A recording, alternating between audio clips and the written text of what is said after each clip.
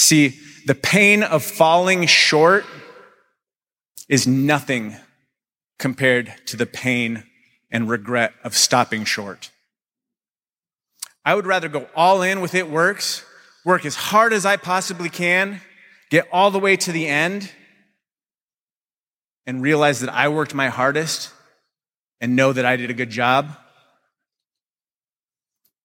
than to get to the very end and have never had taken that chance and lived with a world of regret. See, there's no shame in falling short.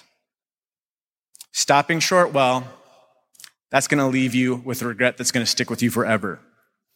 It is okay to be bad. It's not okay to be slow.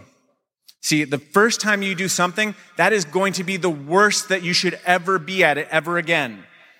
But the more that you do it, the more that you go out and fail, the faster that you do that, the better that you become, the closer that you get to your goal, and the closer you get to your success. And the best part is that is when you are living up to your greatest potential.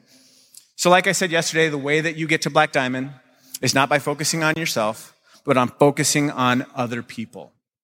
The way that you stay Black Diamond is understanding that God is using you and working through you to reach other people and to change their lives.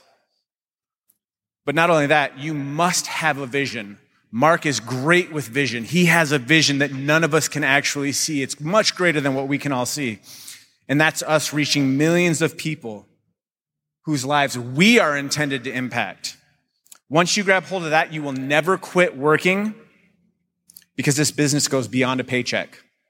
This business goes into transforming families and offering hope to people standing in food lines, single mothers whose energy is getting shut off, and family members who are serving overseas that are trying to figure out how to make their next paycheck.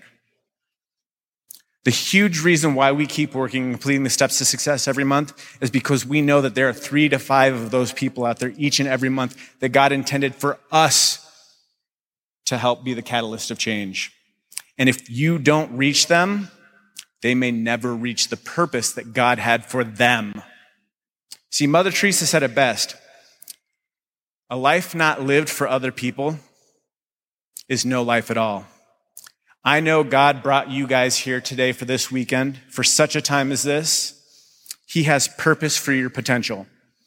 My question for you is, are you committed to never not work your potential to the highest level and fulfill God's purpose of changing thousands of lives through your It Works business? The time is now.